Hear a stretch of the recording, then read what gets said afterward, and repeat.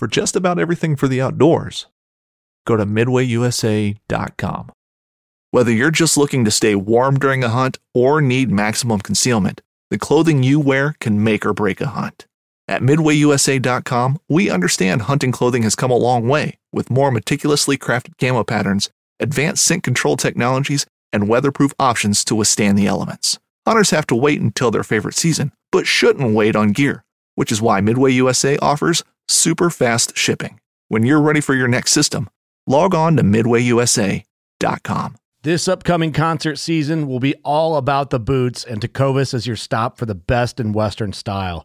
Tecovas has seasonal and limited edition offerings this spring and summer, including men's and women's boots, apparel, hats, bags, and more. All Tecovas boots are made by hand in a time-honored tradition with timeless styles that are always on trend. And Tecovas has first wear comfort with little to no break-in period. It's hard to find this level of comfort paired with this level of style. Stop by your local Tecovas store, have a complimentary drink or two, that's WCB style, and shop new styles. The smell of fresh leather and friendly staff are at your service. Many stores even have leather custom branding to make your boots truly personalized. And with regular live music and events, there's no in-store experience like it. If you can't make it into a store, just visit tecovas.com. That's TECOVAS.com. They offer free shipping on all boots, as well as free returns and exchanges, and ship right to your door. Go to tecovas.com and find your new favorite pair of boots today.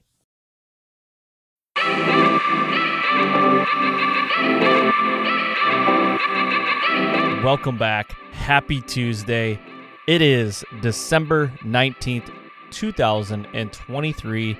This is episode 366. I am your host, Aaron Blasey, and with me is David Riley. What is going on, my friend from another fen? I don't know. I'm just starting to do those weird things. It's like, I don't know why last week I said my brother from another mother. It just came to me. I'm like, that's so weird, stupid, but we're going to run it. It's almost like it's towards the end of the calendar year, right? Like you're almost running out of things to say right off the bat. But it's hard to believe, if I'm looking at the calendar today, we have this Tuesday, and we only have one more Tuesday for the fall podcast episode in the year 2023, and then we're going to be rolling into a brand new year. And I won't lie, there gets to be a point in the year about this time, especially with deer season, where it's like I'm ready to get the new season started. I'm ready for that blank slate. I'm ready to start back at ground zero and do it all over again. But I tell you what, though, outside of that, today's podcast guest, I enjoyed the shit out of this conversation. You know of Alex Gyllstrom, our guest today. You guys have known each other for a long time, but I have not. But yeah. After this conversation, and even during this conversation, I felt like this is the kind of guy I could meet anywhere in the Midwest and share a hunting camp with and have these exact same conversations. No, I agree. And, I think after we got on recording, you and I chatted later that day or whatever, and you said, you're like, dude, this is probably like, what did you say? Like top 2, top 3 podcasts we've ever done, like in your opinion, and just to put that into perspective, this year alone, 2023, so far as we sit here, we've done 108 podcasts in a year. That's crazy. And that's a lot. I don't think we'll ever top that. And that was averaging like over 2 podcasts a week. Now, the season 23 episodes really help out there, but I'll tell you this, everybody, like, I would love to tell you that we're going to double down on content, but I'm not going to lie to you. It got to a point where it was almost burnout for us. Mm-hmm. Like we very much want to do the quality over quantity. So, not saying that we're not going to put out multiple episodes a week, but like last year we did it like every week, like 2 podcasts almost every week. So, that's a sidebar, but that's pretty big praise because Alex is a really good guy. I've known Alex for a long time, like you said, and the conversation, I had a whole list of things in my notes right here to go through. I mean, I've got a front page and a back page to go through, and I mean, we definitely went down a different tangent, but it was really good. Like, Yeah. in our opinion, and I'm going to speak for both of us here, but like going out of 2023 couldn't be a better way of going out with with this podcast. And we got another good one coming up next week as well, but this one was really good. Yeah, I you looking at that conversation we had, it's so organic, right? Like it's very relatable, and there's always something, we always talk about, that we love being partnered with like some of these Michigan-based companies, but I always love talking to guys that were born and raised in Michigan and then maybe moved to a better whitetail state, and he happened to move, right kind of in the heart of the Midwest. And his story is so unique because you'll hear inside of it, he works for one of the biggest like kind of whitetail land companies in America, but that's not necessarily where his passion lies with his style of hunting. And we go down a big rabbit hole, and you think about our conversation, like we almost in the beginning it was like a therapy session for you, because we were talking about your experiences on the Kansas public land and what he's encountered and seen over the years, where it was a great conversation, man. It was like we could have been sitting at a bar top somewhere with a couple long necks and just having this exact same conversation, in my opinion. Yeah, I couldn't agree more. Alex has been around, seen a lot of things, and hunted in a lot of different states and different areas, whether that be public, private, lease ground, permission ground. He's done it all. He really has, and he's done it at a pretty high level. Yeah. And he's just got a knack for getting on deer. And the conversation was so good, I called Alex back, and I'm like, hey, man, I want to lock you in for like the whole year and like have you on a couple times this year, and like let's just quarterly installments. Yeah, like a quarterly deal, or we haven't really figured out the details on that, but he's like, let's do it, Mm-hmm. I will say he does live in Illinois, in a town that is literally I'm not going to say it's the armpit of the world, but as far as cell phone service goes and internet, it is the armpit of the world. So I've been there before and I know that firsthand. So the first couple minutes here, we got some shaky audio from him, but it'll all buffer out, and it's a really good podcast. Don't let the audio, it's not terrible. To me it is, because I'm a perfectionist, but don't let the audio really dictate, the content, because content's here. So that is today's podcast in a nutshell. But, as we said here, we've recorded quite a few episodes for One Giant Mistake. We are on the heels of One Giant Mistake. So, yeah, I know we've been talking about it, but One Giant Mistake, if anybody doesn't know what it is, we started a series last year that we usually do in January into February, and it's talking about really big deer that people have made mistakes on, but not just like a deer that just kind of shows up. Like there's a little bit of history there, or, it could be like a week-long hunt and a deer shows up, and then like you have multiple, mistakes on them. And we talk about that. Last year it went off with a bang. It is literally our most requested series out there. People love it. How many shows do we go to and everybody's like, man, that One Giant Mistake thing you guys did, like that is like ridiculously cool. It was like so cool to listen to. So January 2nd, I believe, is going to be the first episode dropped, and boy, we're dropping a banger on January 2nd. So we're going to roll those out in January and February. Can I just leak a little teaser for the first two episodes? Sure, because I can always cut it out without letting you know. Okay. For all you guys listening, you know the concept of One Giant Mistake. And like Aaron said, we've already recorded our first two episodes. And it's two guests, one on each episode. And if I had a clicker for every mistake that happened in the first two episodes, we're almost rolling that clicker to double digits. We'll just leave that right there. Two episodes, almost a combined 10 mistakes in two hunts, basically. Yeah, and we're not talking about mental lapses as like, he was at this camera and I sat like that. Yeah, that's a mistake, but that's like a luck of the draw kind of thing. We're talking about either arrows flung, we're talking about encounters happening and probably should have shot him, but, had your pants around your knees and you couldn't, like, you know what I mean? Like those kind of mistakes. Like something that's like anybody could be like, oh, he was over there in that wood lot and I just picked the wrong wood lot. Yeah, it's a mistake, but it's not what I'm looking for. You know, like that happens to a lot of people. Yeah, we're talking the kind of mistakes that happen inside a bow range. Those are the kind of mistakes we're talking about. Yeah, and I will say, let me think. There's 5, 6, 7, 8. I think there's 9 mistakes all within Top Pin Club. Mm-hmm. On That's 2 what I'm talking episodes. about. Yeah, we're knocking on double-digit numbers. Yeah, and so with that being said, if we do want to get a couple more episodes, we have 5 in the hopper right now. We'd like to probably get 4 more or so if we could. We don't have to. That's just kind of what we want to do for January, February.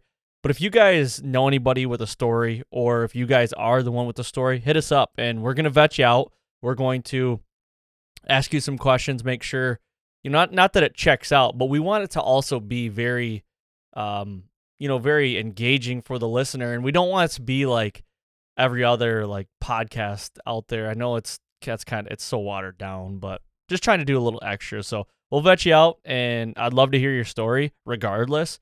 But I really like how season 2 is shaping up right now. Mm-hmm. Yeah, not only I think already the first 2 episodes, boy, we got a lot of pictures, we got a lot of video of these stories, so that's also fun too. Yeah, for sure. Okay, we're gonna hit some partner reads real quick, and then we're gonna jump into this interview with Alex. So first, Latitude Outdoors. If you use the code TheFallPodcast at latitudeoutdoors.com, you can get 15% off your order. 10 mil ropes, the Carbon SS climbing sticks, platforms if you want the X-Wing or if you want the Rebel.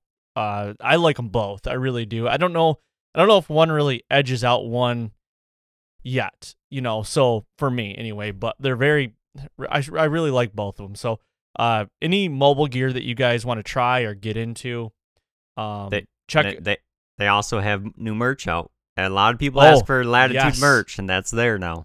Yes, Latitude merch. We got some hoodies, we got some shirts, hats. So go to latitudeoutdoors.com. Check out the merch tab too, because there's some really cool stuff in there. Our series Grit that went live on YouTube. We have some Grit hoodies and everything that are really cool. Go check those out and save yourself money by using the code TheFallPodcast. All one word, lowercase. Next, Helix Broadheads, Fall HX10. Use that code if you want to try out the FJ2 or the FJ4. They're single bevel broadheads, which, I don't know, I just really love the single bevel because of the stability in flight, but also the rotation that you get after it goes through an animal. It still rotates. That's how it's designed. It's a really accurate broadhead. It is dependable, it penetrates, and you can measure your recovery in seconds. Now use the code FALLHX10 at helixbroadheads.com. I'm going to couple that with America's Best Bowstrings as well. They are sister companies. Use the code THEFALL to get yourself a new premium, platinum, or pursuit series string. Quality and perfection and peace of mind. Tons of different color options with twist and speckled or solid colors, whatever you want to do. Go on there, use the code THEFALL. Next is Exodus Outdoor Gear. Use the code TF for 15% off on the AT&T 4G LTE Rival cell cam. Now, before you guys think, well, I don't have an AT&T phone. I don't either. And I still use the Rivals, and so does David. We are Verizon people. I think you're Verizon, are you? Yep. I'm Verizon. So, yeah, that doesn't matter. But we're running the Rivals and some of the renders this year. But some pertinent facts on that: 0.3 trigger speed, 70 feet, adjustable detection distance, real-time data, and video uploads. No additional cost for HD photos. You can share cameras with up to 10 different users. So if you're in a deer camp and you're putting cameras out and you want some of the old guys that don't know how to run tech, you can put it on their phone with the Scout Tech app, and all the photos go to them as well. You get the 5-year no BS warranty with theft and damage coverage on the cameras. Also, the 4G LTE booster antenna. Get signal where the signal is less than ideal. Check them out at ExodusOutdoorGear.com. Use the code TF if you guys would please do that. Save yourself a little money, but also help us out a little bit, because that's what we're supposed to do for these companies. We believe in these companies. We use the product. We like them. all of them, and in return, we try to help them with sales and everything. So next is Garmin. The holiday sale right now. They still have a holiday sale going on right now. So free shipping on all orders over $25. So whether you want to get a Zero bow sight, whether you want to get a watch, an InReach, the new chronograph that they came out with, any of that stuff. If you want to get that, any order over $25, you get free shipping. So they have watches for style, they have watches for fitness, they have watches for golfers, they have watches for hunters, tactical personnel, you name it, they have it. Check them out at Garmin.com or your local Garmin dealer, and take advantage of that holiday sale. Yeah, I think for any guy that's been wanting the Garmin bow sight and maybe is like, man, it's a little bit pricey for me. I mean, it's Christmas. I would swing for the fences and put that thing on my Christmas list right now. Like, let's find out how much your wife loves you. You know what I mean? That, and you got tax returns coming up here soon too. So just a couple months, you're not paying in, which hopefully you're not. Maybe you'll have some return there. So definitely look into the Garmin bow sight. I've had a lot of people reach out to me this year, like switching to Garmin next year, and One Giant Mistake, episode number 1, the Garmin comes, we talk heavy about that because the hunter was not using one, and he even said, without even us saying anything, I'll never shoot my bow again without a Garmin, and you guys will get the story why. So I think we had 2 guests from last year that ended up with a Garmin after their story. 100%, yeah, yep. Okay, Buck Bourbon, use the code TFP20 for anything you want to buy from Buck Bourbon. We actually recorded with a guy the other night that I actually let him use my blind. Took my Rack House 300 blind. I gave it to him. He was going to Iowa for late season. I'm like, hey, man, try this out, because he asked me, he's like, how legit are the blinds? I'm like, I really like them a lot. I mean, a blind's, in a lot of sense, a blind could be a blind, but there's some functions on this blind that I like. The saloon-style door, the two-way mesh and everything, and how light it is. So I just gave it to him. He's going out. He's a friend of ours, and he's going out to Iowa and he's going to try it, and I'll bet you he's going to buy one after this. So with the blind, but the distiller's knife kit, the 8-piece harvest field kit, the no-slip comfort handles, which are orange. So if you are out, gutting a deer or something like that, or an animal, and it's dark, and you put your knife down or whatever on the ground or in the weeds, it's orange. It's really, you can see it really well. There's reflection. Like tape. It's not tape, but there's a reflection line on the sheath and everything. So you're not going to lose this stuff. But they have a caping knife, a skinning knife, a gut hook, a bone saw, a pen light with batteries, long and short gut gloves. Yes, call me a sissy, but I like gut gloves. I put the big ones on like you're trying to take a calf out of a heifer, and I put the little gloves on over that to keep them nice and tight. So that is what I would be getting with this. But there's other things, like the Rack House ground blinds as I was talking about. They have 20% off of that right now with free shipping until the end of the year. Right there. Yeah. Until the end of the year, go get yourself a Rack House 300 plus ground blind. They also have minerals and attractants, food plot seed, you name it, they got it. What were you going to say? Because I cut you off. Oh, you're okay. I was just gonna say that when you let that guy borrow those ground blinds that head to Iowa, little does he know that he thought you were just doing a super nice gesture, but when he opens them up, there's gonna be a permission slip in there that says that we just need this signed by you for permission out in Iowa. Yeah. Yep. He pops them open and he sits down and it just kind of drops down from the ceiling like. David Riley and Aaron Blasey need permission in 2025 for this piece of land. Sign here. Yep. Or 2024 if I go, because I'm gonna try to go. So yes, I like that. That's a great idea. We should start lending out blinds all the time. I like that. Next is Prime. Now, David and I just recently went to Prime headquarters here in Michigan.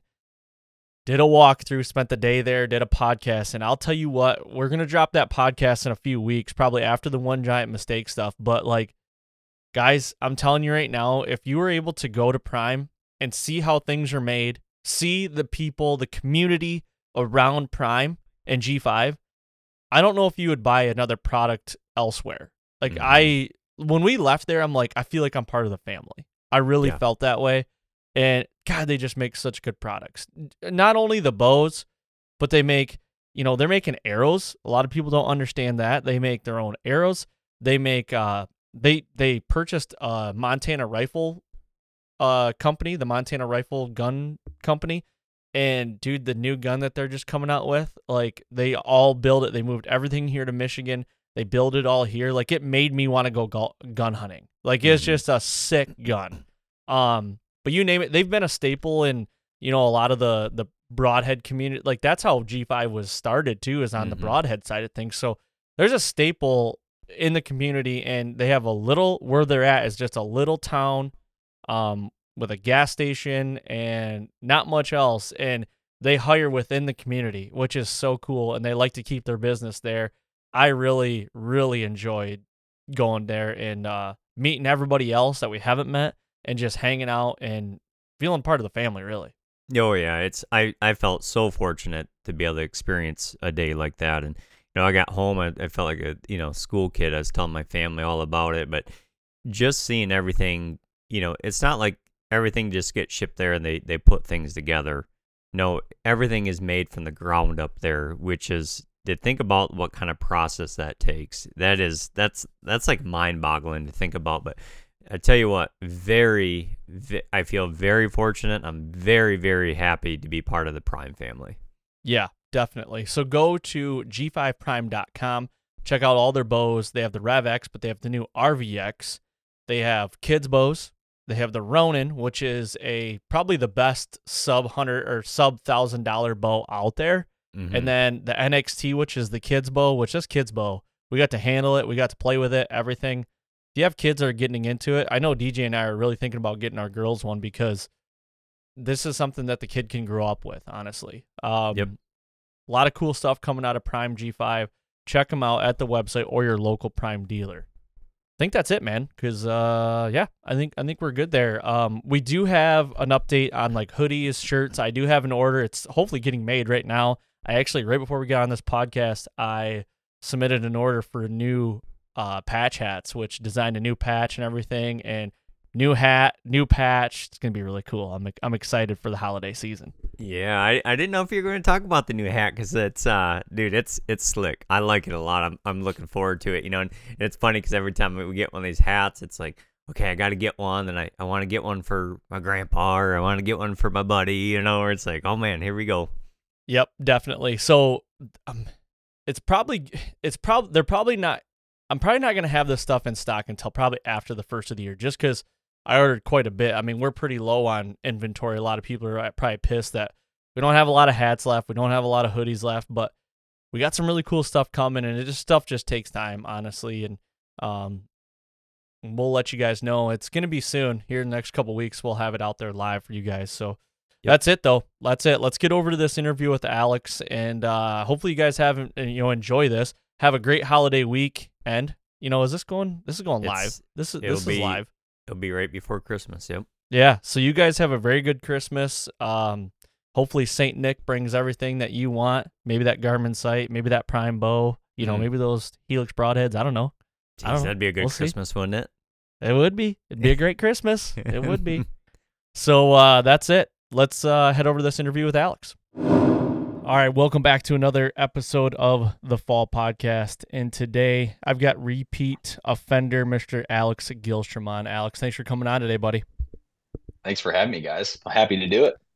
Yeah, I'm excited to have you on. Haven't had you on in a while, but we're one that came to mind for me because of my recent bout at Kansas Public Land, and it's something that you very much, whether you agree with this or not, I feel like you enjoy the suck on public, and that's you have something you do. You really do. So I thought today would be a good time to get you on and just compare and contrast. And like David just said before record, it's probably gonna be a therapy session for me, to be honest with you. Yeah, it's the struggle's real, dude. Like, I mean, it is real out there, but it's when it works out and it goes well, it makes up for all the tough days. Yeah, I can definitely see that. So before we get into it, though, just kind of tell everybody who you are, what you do for properties, and what Whitetail Properties is if people may not know that, but kind of give the elevator pitch of who you are and what you do. Yeah, man, absolutely. Alex Gyllstrom.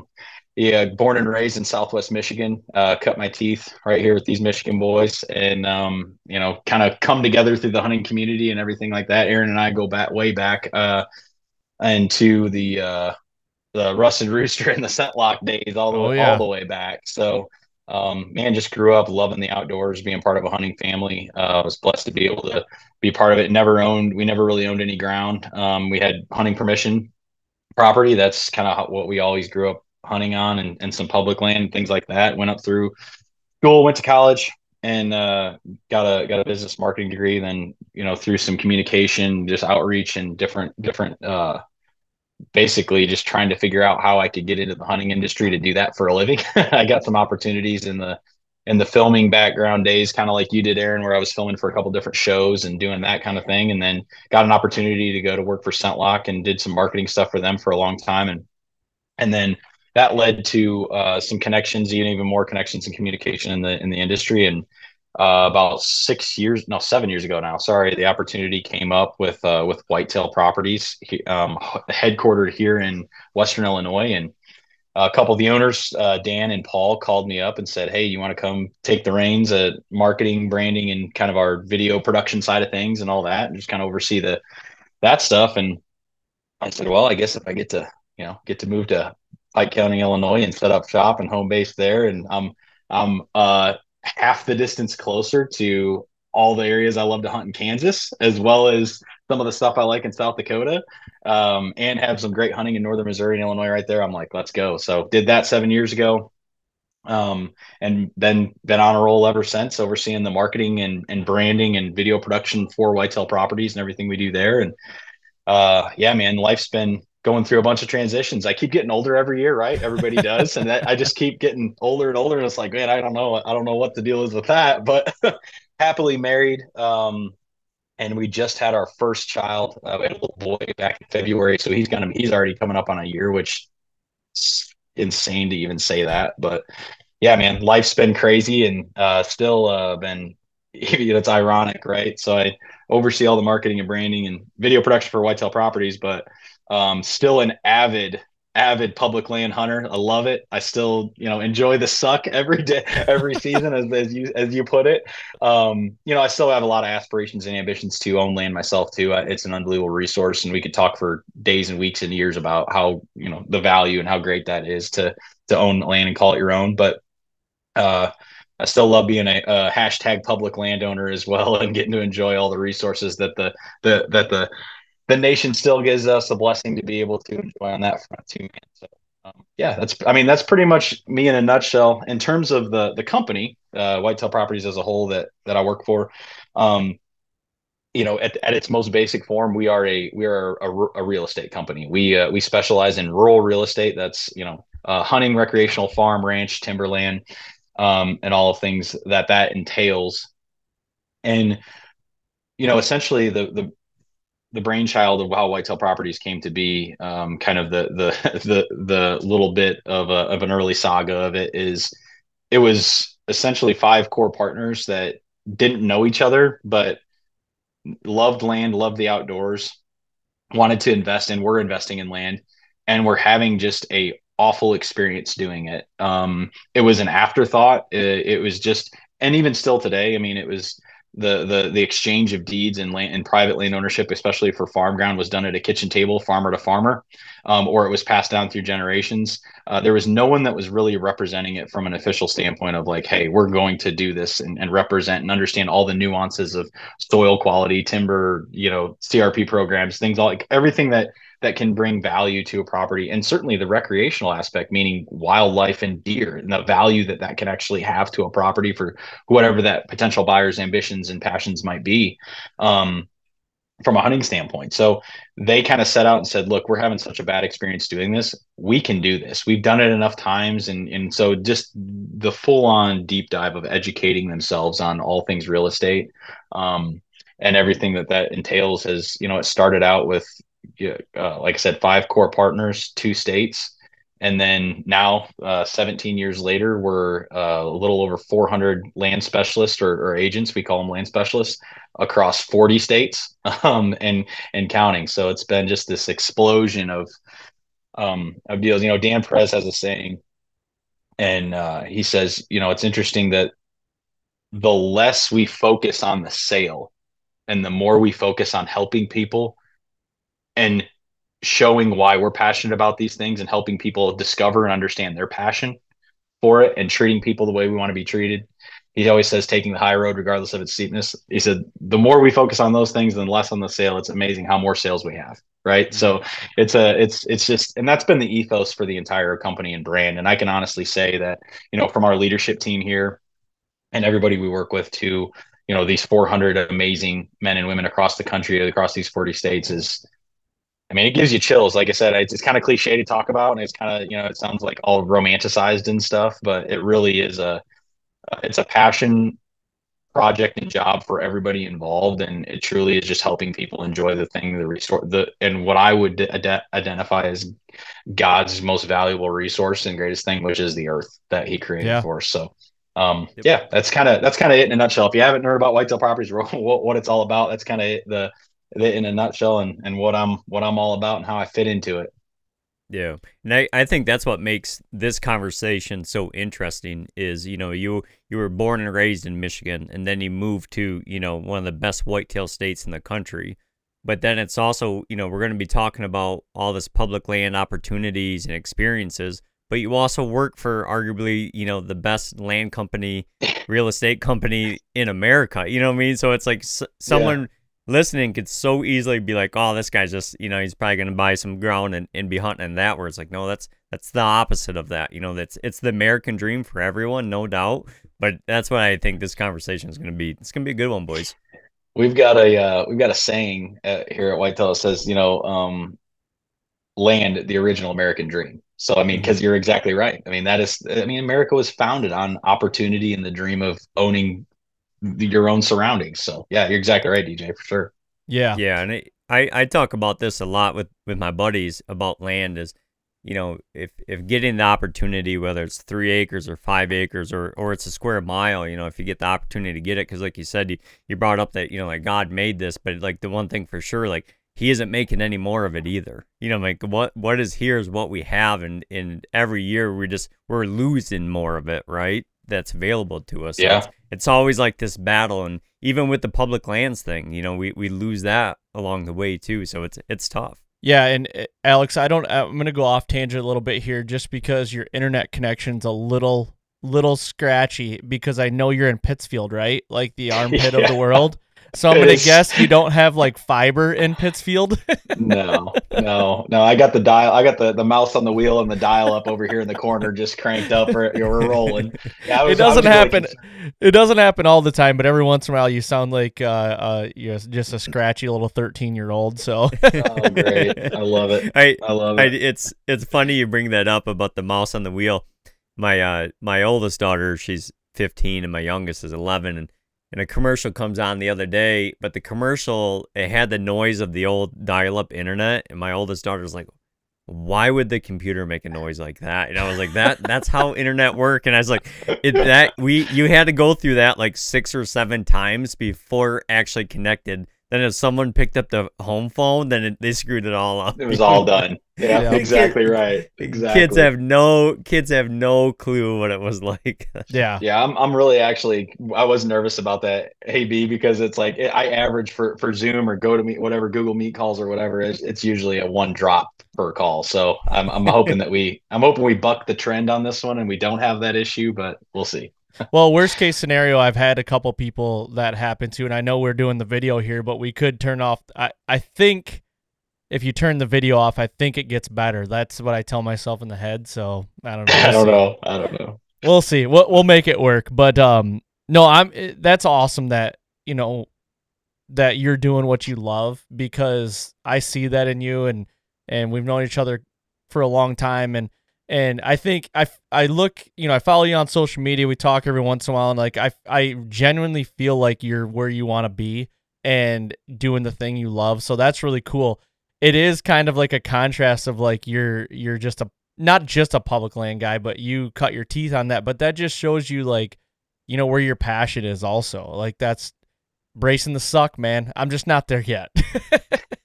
And for me, man, it's just like, and it does suck. Like, we'll get into the struggles for sure, but like, I just have this thing in me that I got to see what's over the next ridge. I got to see what's next around this next corner. I got to like, it's just this constant, like, adventure mode of like, I got to go see what's over this. So, I mean, that's what I love that, because I love seeing ground and habitat and how deer are using habitat in different areas and different regions. And even just from, public track to public track. I mean, just you could go 2 miles down the road and it could be completely different. I'm so ate up with that still. And I haven't quenched the thirst of that, man. I want to go see and explore and what's around that corner and what's living here and how are they using it. And it's just, man, it's such a cool thing to just go in and figure it out. Like, I just love trying to figure it out. For sure. Now, is that something like when you were back in Michigan growing everything, did you hunt public when you were growing up in Michigan? Very little, just a little bit. It was all permission stuff. We never paid for hunting land or anything like that. We were blessed to have enough connections, friends, and family members that, it was kind of one of those deals where just, my dad had hunted a couple places for a really long time, and I kind of was just, born into that to be able to continue to hunt some of these areas. And it got tough, man. Once I started getting into high school, we started losing a lot. I mean, that was about the time, the early 2000s, mid 2000s was the time where the permission stuff started to really go away. It was either getting leased up by other people or, hunting leasing started becoming a real thing.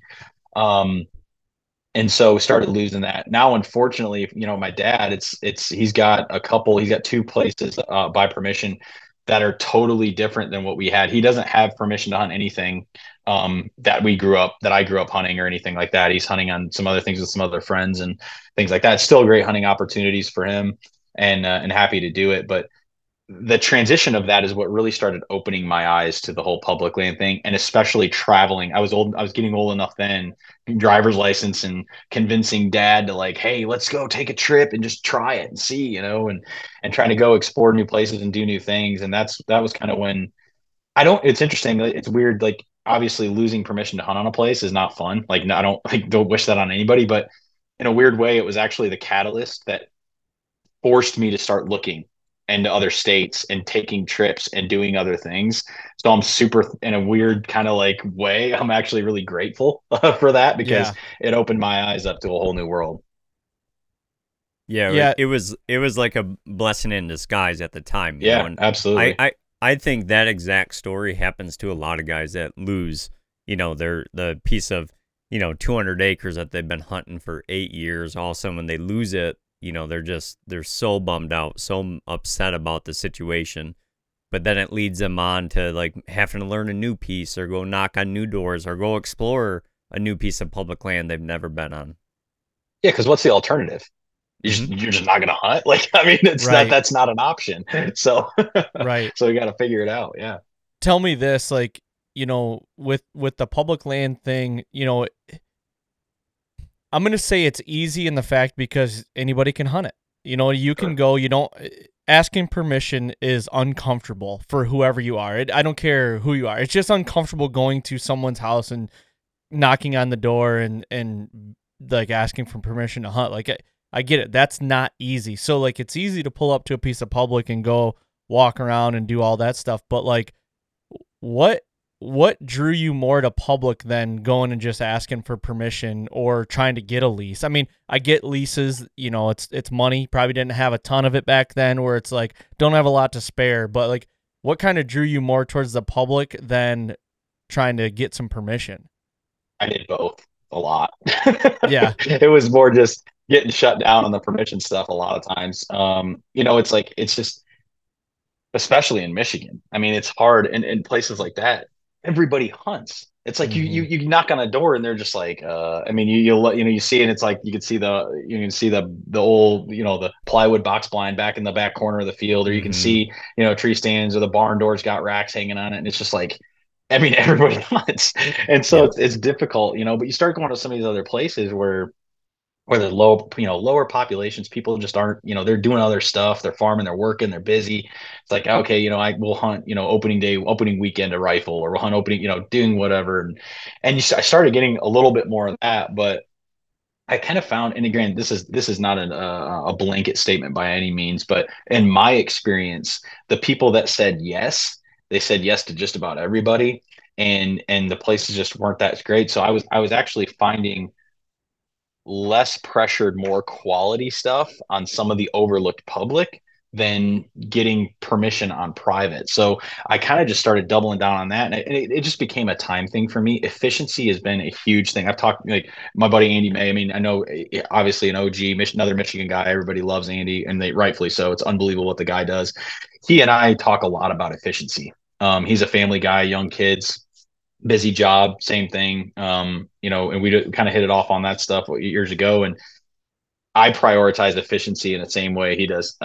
He has a little bit different results than I do on the back end, but efficiency is still really important. Yeah. And so I focus on that. So, and again, it's like, do I want to spend more of my time, knocking on these doors and trying to identify, this, or do I just say, hey, I'm gonna choose this group, these sections of different public, hunting, or public access hunting or whatever, and I'm just gonna dive in and just be aggressive. So it's just because of the way I've allotted my time, the latter has been what's worked for me over spending a bunch of time knocking on doors. So I'll still do it from time to time for sure. And actually, I've actually gotten more success, and it's benefited my hunting more knocking on doors and getting permission for access than actually access to hunt. Like, hey, can I just walk down this fence line? Or, hey, do you mind if I just jump this gate here and just come and go in this way? I'm going to be on your ground for 100 yards. So that's, and I'm off it, leaving it. I've actually had some decent luck doing that just to get better access to some public places. Yeah, I could see that. Tell me this, Alex. This is something that I've noticed myself. When you're hunting in public, and then you have your permission pieces too. But how nice is it to show up to a piece of public and be like, I don't have to knock on anyone's door, and I don't have to ask them where they would like me to park in the mornings or in the nights. Like that, that's so nice. 100%. Man, it's like, for sure. It's like, holy cow, and even though, like, public ground, like, yeah, there are boundaries, but it almost feels limitless compared to like small pieces of private land, when you're out being able to walk it or scout it. Yeah, you're exactly right, man. I mean, you pull up to the parking lot, and I mean, it's your map and your boots, and you just go. I mean, it's just kind of, and figure it out and learning it, and it's just, and really enjoying that. I mean, has been cool, and man, like, don't get me wrong, like, I genuinely don't enjoy running into people on public land. Like, I'd rather just not see anybody, but the reality of it is open to the public and people can use it. And at the end of the day, you try to have a positive outlook and saying, like, hey, at least there's people out here using it, because if it doesn't get used and people aren't using it, it's not going to be here forever. So it's great to see people use it. And at least in my experiences, I think I've only ever had, like, and it wasn't even an altercation. It was just like the guy was in a bad mood and just wasn't happy about, like, us meeting on this piece of public. But other than that, it's like, oh, hey, sorry, man, or, oh, hey, sorry, man, like, good luck, or, like, or you get back to the park if it's a jointed parking lot or something like that. And it's like, I mean, people will catch up. Hey, what'd you see tonight? Or, hey, where we? Okay, you're hunting over there. All right, I'll stay. I'm out of that. I'll stay out of that, kind of a deal. And everybody's been really, cordial and friendly, and everybody understands they're kind of all playing in the same field. It's just trying to make it work for everybody. So the experience, my personal experience, has been largely positive across the board, to where it hasn't gotten ugly or really turned me off to it. Yeah. And those same conversations can be had on private too. I mean, that Sure. sounds like hunting private land in Michigan, because very seldom do you get a piece to yourself anymore. Right. And so That's there right. is a group of guys parking at the the farmer's house, or you still have those run-ins out there too, where you hear that a lot, where people are worried about running into other people in public, where it's like, man, that that happens a lot on highly pressured, private ground in heavy hunted states too. Yeah, and David and I did the Kansas trip this year, and honestly, it was my first, like, run at the public thing, and not gonna lie to you, I had a freaking blast. I really did. I think the single most like fun part about it for me is there was no boundaries. Like I could go wherever I wanted. You know what I mean? I will say, and DJ would probably attest this because he killed early and he hunted with me every sit. Like he was filming me. So we were getting like I wanted to get up earlier and I wanted to be in the parking lot first. Like in the mornings, and we hunted every morning. We hunted all day a couple times. And even if we were coming back that afternoon, like I took the approach of like getting in early. Let's try to get in early. I want to be the first one going in there from a parking lot. So we very much did that a lot. But I will say like the no boundaries thing was really, really cool.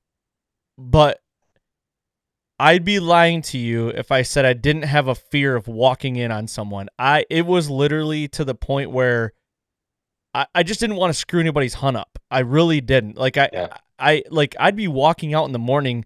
The first 2 mornings I hunted, or first 2 days I hunted by myself because DJ was hunting a different piece. That's all I could think about walking in the morning in the dark was like, please just don't walk in on, like, I don't want to get flash. I don't want to get a woohoo up here. I don't want to hear a bow go off and something go right by. Like, you know what I mean? Like, you just don't know who you don't know who it was literally a fear for me. And I hated that. Like, that was the thing I hated probably the most. Like, I don't know how you get over that. I really don't. Yeah. You just got to know that, like I said earlier, I mean, most of the situations I've had is everybody's pretty cordial and understanding about it. They think about it. Like, it'd take a pretty quote unquote special person to enjoy blowing up somebody else's hunt. I mean, you know what I mean? Like, everybody knows how tough it is. Like, they know what you're up against. You know what they're up against. Like, no one's wanting to gom it up mess it up for anybody else. So it's like, you kind of go in there and you just gotta, I mean, at least the mentality I take is, you'll put yourself in an anxiety chokehold if you just continue to like just let that stress you. You just got to go do your thing. And if it happens, man, you just try to shake it off and apologize, try to be as respectful as you can, and keep going. But I try not to think about it. Now, granted, like if I'm in a parking lot and I do the same, like 90% of the time, I'm first one there in the morning, last one to leave in the evening. I mean, that's usually how it works. And I do the same thing where it's like, I like being first because then I can just, clean slate, clean mind, go where I'm going to go, and if somebody walks in on me, then so be it, whatever, we'll adjust.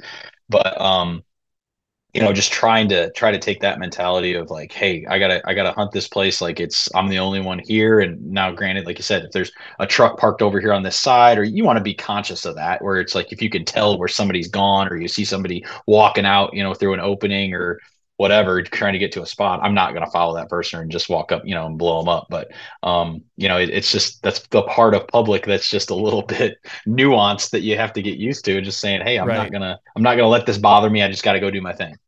Yeah. I think with, your worry like that, Aaron, that's born from like the circumstances you're dealt here in Michigan, where like you have a really good thing on a piece of property that other guys hunt, that how much communication you guys have going on, right? Yeah. You're not going to run into that issue. Sure. Running into other hunters, even though there's other hunters on this particular piece of property you hunt.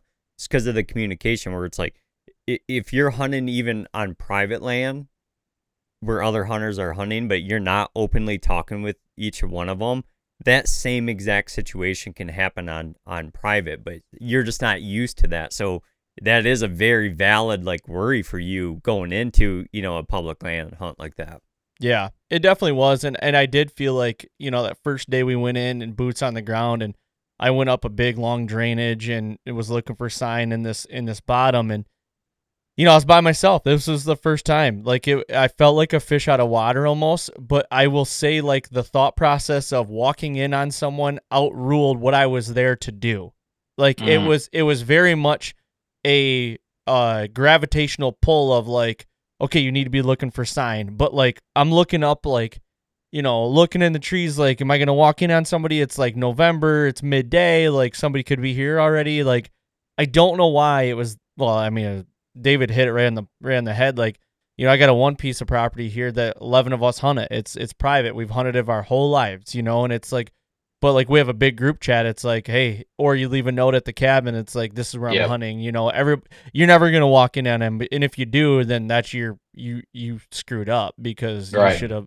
It's been the rule forever. That's what you do. But anyway, I did, by the end of the trip, like, I was starting to feel more like comfortable. It just took me a little bit to get there. But I will tell you, the first day that guy walked in on us, I was flipping pissed. I was pissed. Yeah. Yeah, it's never fun seeing him. Yeah, no. I think part of being mad like that, Aaron, wasn't necessarily, like it was the fact that we got walked in, but it was also the fact, like, that was what, day 3 or 4 where we were really starting to tighten the grip on that area. Really, I went full draw on a good buck like the day before in there, and or like 2 days before, really honing in on this area. We just needed a wind switch, and and then the guy walks right through all the bedding. Yep. I think it's part of the transgression, the transitions through that stage too, because this is the way it worked for me anyway. Similarly, what I think you'll get where I'm going. AB is like, you start. I think everybody for the first time hunting public land, if they had hunted private before, has the same anxiety, kind of those anxiety feelings of like, I don't want to run anybody else. I don't want to see anybody else. I just want to hunt and just enjoy this hunt. Definitely that. Well, you kind of get a little worn into that where it's like you get calloused to seeing other people in other places. You start working around it. And then where it kind of comes in a little bit more is like you start having some success, and then you'll go back to those public areas where you had success, and you kind of get them figured out. You're getting them scouted out, and maybe you've killed a deer there or whatever, however you define success on public, you've had that. And then you start getting people and pressure and things like that too. So then it comes a whole nother level of like getting callous to that, where it's like, dang it, they blew this up. I got to go find the next spot. That's what, I mean, I spent a lot of time in that one where it was like, okay, I've killed a couple deer in this public. I've killed a couple deer over here. And it's like, and then all of a sudden, for whatever reason, it just, people start showing up and people start getting in there a little bit more. And all of a sudden the deer start changing or leaving. And it's like, all right, I got to figure that again, you can't get, you get married. You start getting married to spots you're successful in, and you can't do that when it comes to public for sure. Yeah. Let me ask you this, Aaron, and then maybe also Alex can piggyback off this because maybe it's something that he's done also. Would your worry like that going into that piece of public land that we hunted in Kansas?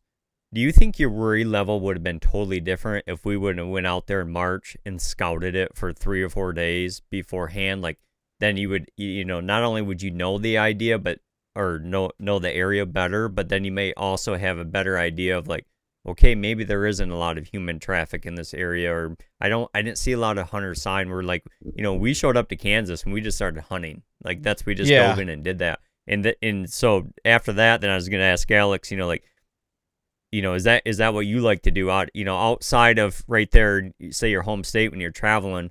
Do you prefer to scout pieces first in the off season, or do you prefer just to show up to them during season and start chipping away at them? But take it. We'll start with you, Aaron, on that one. I think it probably would have helped just because, we had never been there before. We did not know what it looked like. So literally when I walked into that first drainage that first day, I was trying to like analyze everything as you're like creeping along. 'Cause, it was uncomfortable. It's an uncomfortable situation just because you've never been there. And we didn't know the deer that were there. Like, I think that was another thing. Like, if we were able to know the caliber of deer that were there, like, I think that would have helped a little bit too, because you're in Kansas. There's going to probably be a buck or a couple bucks better than what we have to hunt at home in Michigan. Like, that just comes with the geography of where it lays. It's just, it's just better out there. So like, I get that, but I think it would have definitely eased my mind a little bit. But honestly, DJ, I mean, we did see people, but I don't feel like we've seen a ton of people. And, a couple of the trucks that we thought were hunting public, we talked to those guys that were in fact parking on the public and hunting the private. They had permission on the private. So I almost wonder if that was a tactic they were doing. I was just going to say that. That sounds like that was, yeah. Yeah, it was 2 trucks, and very much like a tactic of like, because honestly, DJ, how many times did I say I want to beat the Ford? I want to beat the Ford. Mm-hmm. We got to beat the Ford in there. And every time it seemed like he would beat us, but then we talked to the guy we caught him at the truck, and he's like, "No, I'm hunting the private over here." And I'm like, "Oh, fuck. That's great." Like, thought you were coming in here. And it honestly pushed us a little bit farther down the road. And that guy, he even said he's hunted that particular area for 20 some years. So like, we didn't see a ton, but I did get walked in on 3 times in 10 sits. So, 30% of the times it's like, I feel like that's quite a bit. Am I wrong? No, I mean, in my opinion, that's quite a bit. But also, if you got walked in on 3 times, for every one time you got walked in on, you get to go full draw also during the week. I did. So if I would have told you, if I would have asked you this before we left for Kansas, I said you're gonna get walked in on 3 times during a 10-day period, but every time that someone walks in on you, you will have an opportunity to go full draw on a deer inside bow range. Like that, I would probably take it. I'd take that deal every time. Yeah, I would then say, because me, I'd be like, well, how big are the deer? Yeah. But like talking to that guy, like naturally, we're such like, I think a lot of us guys that come from Michigan become such private people when it comes to hunting. Like, you don't talk much to other people, but like talking to that guy, okay, we learned like he was parking on the private, whether it was a strategy or the landowner told them, no, I don't want you parking here, just park across the road or whatever the case may be. But instantly my ears perked up and he's like, yeah, I've been coming up from Louisiana for 20 years hunting this area. It's like, okay, obviously there's good deer here because no one's doing it for 2 decades traveling across the country to go hunt an area, It's like he probably hunted that public for years and finally said, I'm going to knock on that guy's door. And the guy's like, oh yeah, come on over, or like he didn't hunt or whatever the case may be. But yeah, that sometimes, being open and talking to those people make it, you might get a little tidbit there, but yeah, for sure. So what do you think, Alex? Do you prefer, going out to an area out of state? If you're out of state hunting, do you like going out there scouting in the off season if you can, or do you like to just jump in there during hunting season and get after it? Boat Trader is America's largest boating marketplace with over 100,000 boats to choose from. We offer simple, comprehensive solutions for those looking to sell, find, and finance new or used boats. Visit BoatTrader.com to get started. Fishing like a local isn't just about catching fish. It's about connecting with the environment and the people who call it home. It's about hearing the stories and traditions that have been passed down for generations and sharing unforgettable moments with the people you meet along the way. Fishing like a local is having an experience that stays with you forever. And with Fishing Booker, you can experience it too, no matter where you are. Discover your next adventure on Fishing Booker. When you need mealtime inspiration, it's worth shopping Kroger, where you'll find over 30,000 mouth-watering choices that excite your inner foodie. And no matter what tasty choice you make, you'll enjoy our everyday low prices, plus extra ways to save, like digital coupons worth over $600 each week. You can also save up to $1 off per gallon at the pump with fuel points. More savings and more inspiring flavors make shopping Kroger worth it every time. Kroger, fresh for everyone. Fuel restrictions apply. It's evolved a little bit over time. I scout a ton within a few hours of where I live in Western Illinois. So, I'm like a weird one where it's like, I like scouting probably a little more than hunting. It's just, I love it. I love just trying to figure them out and look at new ground and learn ground. Maybe I've hunted for a few years, but just learning it better.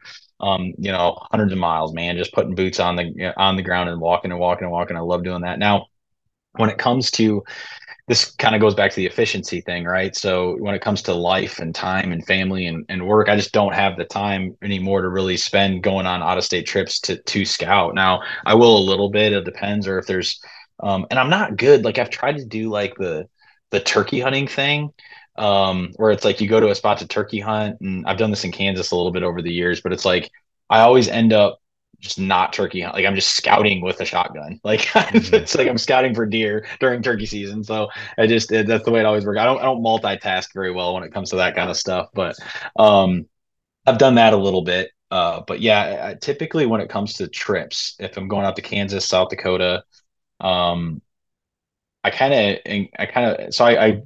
create a lot of content, write a lot, different things like that, articles, and it's like I'm trying to like verbalize my thoughts all the time. Like, how do I describe what I'm thinking about this situation? But I kind of adopted this thing when it comes to like in season trips, or if I'm traveling to go hunt somewhere, and call it like the 3 day mindset. So typically, what that means is, I mean, I might be there for a week. I might be there even sometimes 10 days or whatever, but it's like I'm trying to get it done in 3 days, meaning I want to find the deer, find the hot sign, get set up and kill.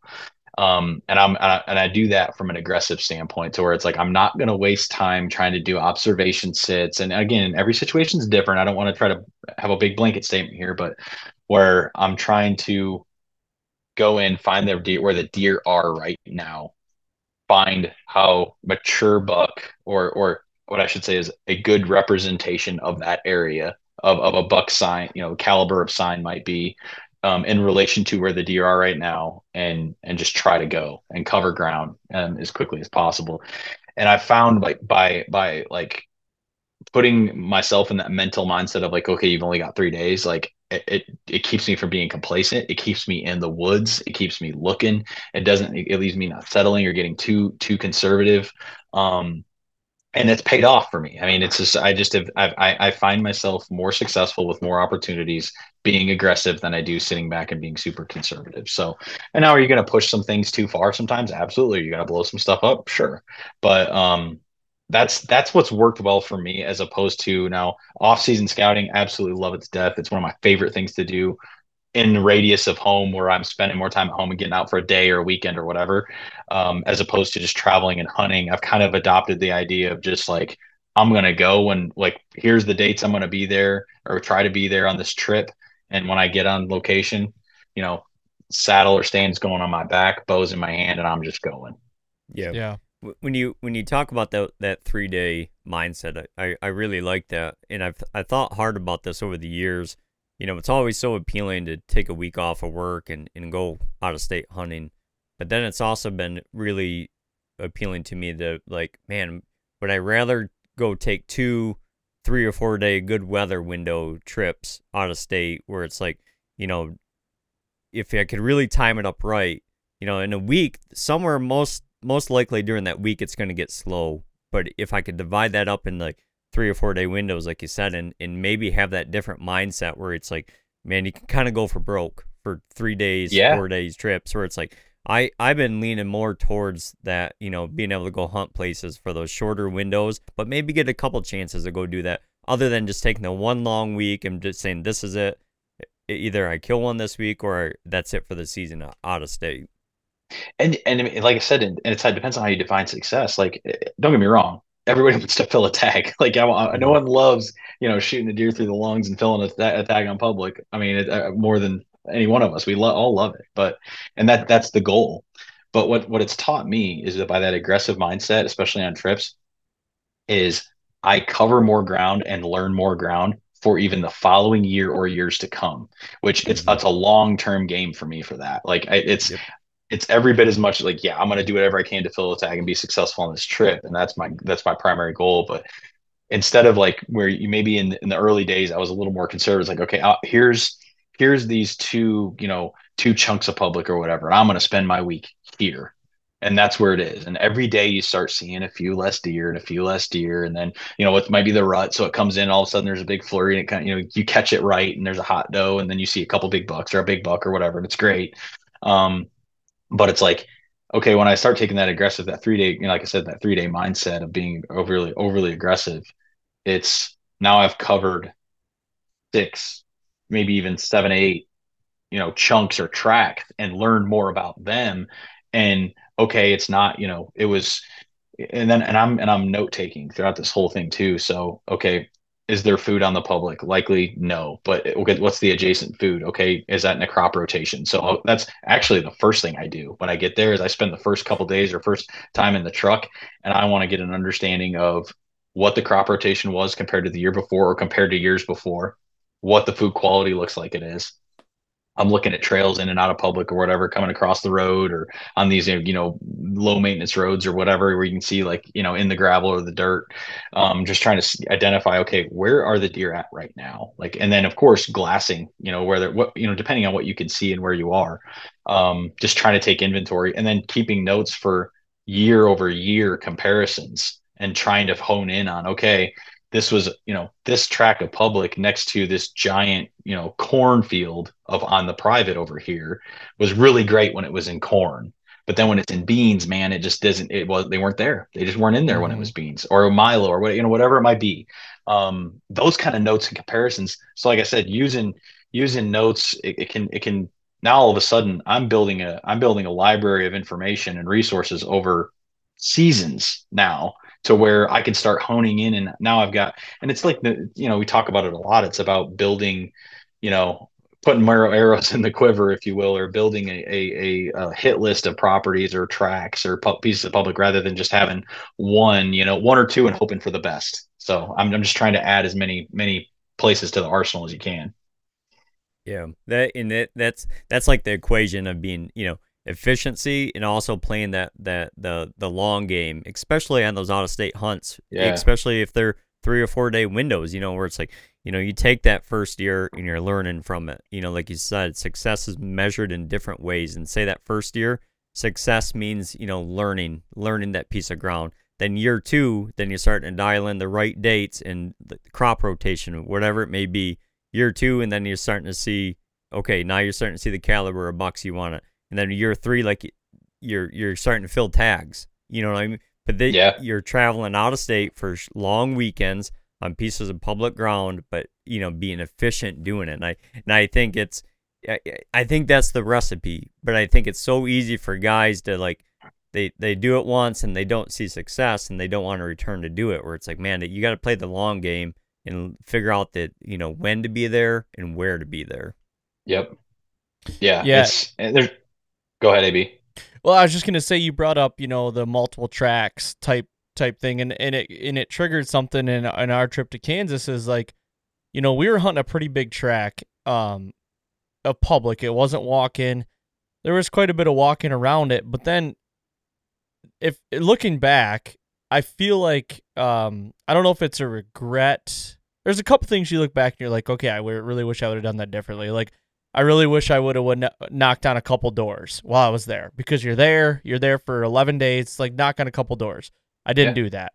But I will say, like, even the piece of public that we'd hunted, like, we didn't really branch out like on that piece that much. Like, we hunted, I don't know how big of an area you think we did hunt, DJ. Like, I mean, it was, we could have moved. Where I killed. Yeah. Yeah, that piece, I mean, it wasn't giant by no means for public land, but that piece because there's multiple pieces around there, but that piece is probably around 800 acres. Yeah, but what I'm saying is we didn't even touch that whole 800. But the reason why is because the encounters we were having were spaced out just enough to keep that carrot dangling. You know what I mean? It was just like, oh man, like, and it didn't help that it was like hot. It was like highs in the 60s, and then it would go to the 70s, and then a couple days it was in the 80s, and it's like, so you just got to have seat time. Something's going to give. And it's like that carrot was dangling, and then you're always like, oh, where do I want to go? There's like hot sign right here, like stupid sign, you got to hunt here. So then you sit that for a little bit, then it's like, then you go to full draw, and then it's like, I don't want to leave it, but then we're not seeing the deer numbers. And it's like, there's so many different things that come into it, and it's like, but also one of my biggest fears is I hate getting too mobile. Like, I don't want to be like, oh, we're putting time in here, let's go to this walk-in and let's do this, and I didn't want to take a sit-off to go glass, because I would rather have seat time and maybe trip into one, or, the sign was there though, man. Like, the sign was telling us that it was there, the scrapes were giant, there was rub lines. There was a good drainage where everything came together. It was like literally that spot you sit in long enough, you're going to kill one. But it's just like, God, there's looking back on it, you want it to happen so bad, but you're only one person. You can't stretch yourself too thin. So I was fighting a lot with that too. don't leave deer to find deer, man. That's my rule. that's public land one. I mean, really any hunting. I mean, Mhm. but especially when it comes to public 101. You know what's taught me what taught me about that, because I was the same way. I have fairly good patience in hunting, but that's about where it stops in my life. It's with hunting. It's just otherwise I'm not what you would define as probably a patient person. Um, but what I don't run a lot of trail cameras, but running some trail cameras on public actually taught me that is more than anything, because where I would get carried away, or I'd go and I'd say, okay, um, it's not happening here. I'm not having the encounter that I want to have. I'm seeing deer. I'm seeing deer. There's some chasing that's starting, signs here. Man, I need to go try this other spot. Man, I love the way this looks on the map. I need to go over here and try that. Well, over a couple of years running a couple of trail cameras, it's like, hey, dummy, the deer and all the sign were here for a reason. Like, that's just stay, that consistency, as long as you're not pressuring it. So ways I kind of hack myself, like in that, is wind shifts. So I'll use wind shifts as opportunities to go check other spots or do whatever. Say, okay, if I got a west here and then it switches to a north and it's really not going to be that great for that, or it's just too iffy, I'm going to give this place a break. I'm going to go check this other place out. Like, I'll use wind shifts in order to kind of do that. But yeah, man, if you've got a spot where the sign is fresh and it's what you want to see, and you feel like, and that's kind of where it's like, what's the recipe? It's like the sign's fresh, it's what you want to see. You're seeing enough deer to keep your interest, and you just get the gut feeling that, man, like this feels right. Like, you got enough stuff coming together right here. I agree. It's like you're probably more hurting yourself more often than not by just abandoning, like, getting too mobile, as opposed to like, hey, we're gonna ride this out. We found it. Mhm. Yeah. Yep. And we did find the area, though. The spot, when you listen to the season series, the lower lip dangle spot, I went to full draw twice in there, dude. And it was like, and it was just one thing or another that happened. Like, you can't cut anything on public land. So it's Right. like, your full draw, the one was at 16, the other one was at like 18 yards. They're right behind limbs. And I'm like, are you, like, the second one, full draw, completely broadside. I could have shot him 10 times over, but there's a tree in the way. And it's like, Mother of Mary, like, and then, Yeah. you go home with your tail between your legs. And I wasn't salty, but, I'm very much in the camp of like, well, it just wasn't meant to be. It just, there was something that the big man upstairs was telling me, that this trip was to humble me because things were happening, like, it was just very much that. Because I'll tell you what, man, I've had a horseshoe lodge straight in my keister for the last 7 years, and this was like the shot. There was the haymaker, the uppercut, if you will. It's like, dude, you're not invincible. Like, You've been on a heck of a run. this is no doubt. it ain't easy, Yep. So Well, Yeah, nothing will humble you like public, man. No doubt. Oh yeah. What did though? Like, thinking back though, the story you just told right there, Aaron, when we jumped down into the lower lip dangle, it's exactly what Alex just referred back to. Though we had that wind change, and that's what finally brought us. Like, you got to think, the first 6 or 7 days of our trip, we had the same wind all the time. Then all of a sudden, we got that wind change, and it allowed us to go do something different. But Yeah. it was the perfect recipe to keep chipping away at that area, Aaron. Like, you think about, like, morning number 1, I kill a buck. Morning number 2, you're at full draw, and we're like, dude, we're in it. yeah, And that's when that first encounter with a human on the piece of public, so morning 1, I kill. Morning 2, you're full draw, and by day 4, where we feel like we're like, okay, it's just a matter of time. That's when that first encounter happens. It was the perfect recipe for you to be like, just lose it a little bit. You know what I mean? Because it's like, what you know what I mean? Because we talked about it a lot about not getting too mobile, and don't leave deer to go find deer. And we do, like, we were the first 2 mornings, we weren't in there for 48 hours, and we almost killed 2 bucks, so it's like, okay, we just got to keep, chipping away at it. But then when we finally got that northerly wind, 2 days before that, we took the middle of the day and we went and explored that, knowing we were going to have that wind change.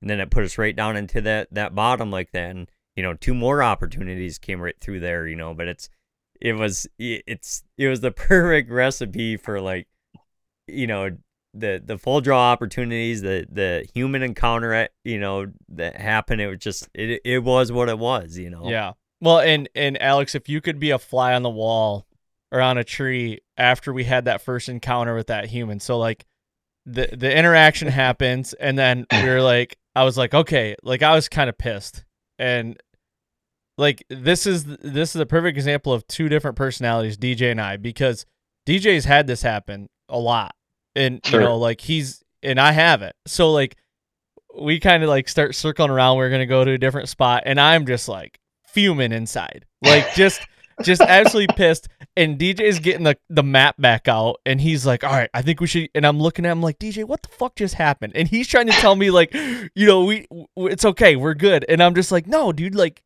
what just, so it's like, I'm glad he was there, because I probably would have just threw my tether in the tree and just, just ended it. But no, I wouldn't have. But it was just crazy how the contrast. And he's like, "No, we'll go back over here." And I'm like, God, like he's already over it and on to the next. Yes, and you're just like, no. Yeah, he was like next pitch mentality, and I'm like, no, man, that's the only thing to do. Yeah. Yep. And you got to think, we were able to move on like that, Aaron, because somewhere. So I'm trying to think. It had to be day 3. So day 4 must have been the encounter with the guy. So day 3, we during the middle of the day, we took the long way out, and we found something that could also work, where it's like, man, this wind would be iffy, but we could maybe try it if this area starts slowing down. Well, automatically when we had that encounter, it's like we do have a backup plan. We've already went and scouted that. We don't know for sure. I mean, we're only 3 or 4 days into this trip, but at least we're not going to go back and sit in the truck for the rest of the evening. I guarantee you that. Right. We're on limited time, but so for all the listeners, I think we kind of have to break down this encounter a little bit, because this isn't your average, like, we're set up in a tree and someone's coming walking in. This is the area that we had the encounter in on morning number 2, and we watched where that buck went. Then like the next morning, we had that buck grunting up there, and he was just slow walking that doe, and we could never see him. Deep mature buck type of grunts. And so we had got down in the middle of the day, and we're like, you already heard me talk about this northerly wind shift. We're starting to plan ahead. We're like, man, we gotta have different options in this area, because this is it. And that night we're like, let's get in close. Let's just go try it, And we're right on the edge of this thicket, Alex. I'm talking like well within inside top pin club. 10, 12 yards. We're looking for a tree to climb up in. We're getting ready to climb up. And we're at the base of this tree, and we're staring deep into this bedding area. And when I say deep, like, it's thick. You can't see very far, but all of a sudden it's like it's Kansas, 2-year drought, everything's dry, and all of a sudden it's like we had stopped just for enough time where all of a sudden I was like, dude, do you hear that? And he's like, no. And I was like, there's a buck coming. Like, he's curious. Man. Like there's a buck inside that cedar thicket, and he heard us, and it's like he's been in there with a doe all day, and he's gonna come out and try to kick our ass. Like, that's what I think's happening. And I'm like, dude, get your release on. Get an arrow on, get your release on. And all of a sudden, like, Aaron's like, he's right here. And all of a sudden I'm like, stop, it's a human. Like, it was, this guy comes out of this. Yeah, this guy comes out of this cedar thicket, and it's like, what were you doing in there? I wasn't full draw, but I was like clipped on, like ready to go, kind of thing. And he came from the bedding area to you. Come right, yeah. He must have heard. Alex, it was 9 acres of cedars and CRP, and he walked through the whole thing to us. Yeah, he must have been up in there, and he must have heard us, and he must have finally put it together. But like, Alex, when we seen him and he's seen us, we were within 10 yards of each other by the time we ever seen like that it was a human and not a deer coming at us. So this wasn't your average encounter of someone walking in on you. This was like pure disappointment, like, because we thought we were about to kill a deer, Yeah, it was wild. But Alex, you did make a comment about cameras. So yeah, obviously when we were in Kansas, and now I hear it's on the table for Kentucky Public, to ban cameras and cell cams or whatever. But, you can't use them on public in Kansas. But, like, I know you hunt Kansas a lot. obviously you can't use cameras now, but like, how do you combat that now with no cameras? Because I'm not gonna lie to you, we found some scrapes I wanted to put a camera on. Like, Yeah. there was a couple I'm like, and I didn't even need cell cam. I'm not talking cell cams. I just wanted a camera there, gathering inventory that I could come back in a day or two to check. I've never run cameras on public. Oh, really? Ever at all? On trips? Well, Okay. So I have around here. I have around here, but when I'm on a trip, I've never run a trail camera on a trip. Okay. I stick to my 3-day mindset, right? It's like how can you effectively really run a trail camera in 3 days? Now, your point's valid. Could you leave a soaker up somewhere and just gather inventory and see what's in there? Come back the next year or months later and check. You sure could. I haven't done that. And mostly I just don't want to get keyed into a spot necessarily too much. It's like I need to know what's going on there right now. So yeah, I get it, man. I don't know. That's a whole debate in itself. The whole trail camera thing. I mean, I try not to let them dictate too much of what I'm doing, and I just focus so much on what the sign and what the sightings are telling me to do right now, as opposed to because on a trip that it's minute by minute, right? I mean, you can't play for tomorrow when you really only have so many days and so many sits to get it done. So I really just try not to utilize them or get too much into that and get worried about it, but. Yeah, it's interesting that they've kind of gone more to decide that, from two sides, right? It's like from an efficiency standpoint, and knowledge and data collection standpoint, man, it'd sure be nice, right? To have that intel and be able to put together a game plan and a strategy. But then from woodsmanship and scouting standpoint, it's like kind of like not having them. Just get out there and figure it out, man. Put it together, learn, get better. Get better. You just make yourself better, learn more. So I don't know. I could see it both ways, but at the end of the day, I just choose not to fool with them. I'd rather go glass, or I'd rather drive around and just scout and go through and like speed scout a spot. It's just more my style on out of state trips or whatever. Doing that kind of going that route rather than trying to run a couple trail cameras. Yeah. You got to think on a 3-day trip. If you're trying to run 3 or 4 cameras, you're going to spend half your trip messing with those things. Yeah, that's right. Trying to figure out where to put them, whether check them or not. But we've heard a lot about these 3-day trips, Alex. And you've been hunting public land for a long time. How long into your public land journey did you start gravitating towards these 3-day trips, or has it always been like that since day one? Yeah, it definitely was a progression. It took years, for sure. And started talking to other people that were having kind of the same experiences, where it's like you go back to this one area. Like I said, it very much started out going to one area, sticking to a couple different pieces of public for a week and maybe having luck. And then, okay, so going back next year and trying to, it's weird. Like I think about that. It's like, I've always had just enough luck to progress, where it's like just when I'm about to throw in the towel, I'll have that sighting, or just when I'm like, okay, I'm so tired of having encounters and seeing them, but not being able to kill them. Boom, last day or second to last day, whatever, deer will come in, I'll get a shot and I'll smoke them and it'll work out great. It's just there's always been just enough to get me over the next hump. And, yeah, it certainly has not been this like waterfall of success where like all these big bucks are hitting the dirt on public. That's just not been my journey at all, but it's been a progression. I just started learning like, okay, I'm going to get this. And then I just like being disciplined and committed to the game plan of like, all right. I mean, I remember it was probably, it would have been 14 or 15. I was really like, I'm gonna be uncomfortably aggressive this year. Like it's gonna be my whole approach. I'm gonna go in, not make bad decisions. I'm gonna be calculated, but I'm going to push the envelope. I'm gonna find deer. I'm not gonna worry about bumping some deer. I'm gonna get in there and do it. And when I made that decision to do it and stay on the move and say, nope, I gotta push in deeper. I gotta push in deeper. Nope, I'm going for broke. I don't care what the wind is doing in 2 days. I'm gonna take a chance on an iffy wind tomorrow to get in close. And then if it doesn't happen, I'm moving on to the next or whatever happens. So that year, I shoulder shot what would have been my biggest bow buck. I mean, he was a bona fide booner on public in Kansas, and I shot him in the shoulder, didn't find him. And then ended up killing. We looked, man, me and a couple buddies looked for few days for him really, and didn't end up finding him. Lost blood, and then actually there was a adjacent landowner that one of my other buddies knew that was kind of by this public, ended up seeing the deer later on and knew that he lived. Never actually found out what happened to the deer, if anybody else got him or what, and never saw him again in other years.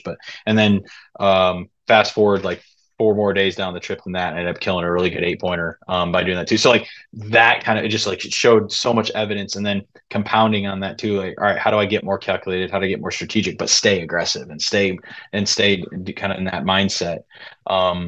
It's just the encounters and the deer sightings and filled tags have just evolved from that mentality. And it's not necessarily for everybody. I mean, it's just one of those things where it's just like, I think people's access to information now so much has changed that. Like podcasts like this, YouTube, all the hunting, shows that are around this idea. I think it is fast tracking people's opportunity for success. But man, when you get out there and you still have to scout, you still have to get boots on the ground, you still have to put the time in to really learn and understand, like, what does aggressive mean? Everybody's definition of aggressive is a little different, and when are the right, when do you go all in and push the chips in, or when do you just wait until the time is really right inside of a trip? That's what takes experience and time and lessons learned the hard way. Right. Oh, So yeah. Those always seem to be the best learning lessons, though. The 100%. hardest ones, But for someone that thinks that, I'm sure there's gonna be a lot of people that sit and listen to this and think, man, like 3 days, like for me to go out of state for 3 days, it almost seems like, it seems like a daunting task or whatever. Paint us a picture of like, the logistics of let's say you're headed out to Kansas, Alex, and I don't care what month it is, but like travel logistics, camping, or where you sleeping type of thing. Like, do you rather leave early in the morning to get some of that first day there, or would you rather travel through the night, or you staying in a hotel, something like that? Paint a picture of like what a 3-day trip would actually look like for you.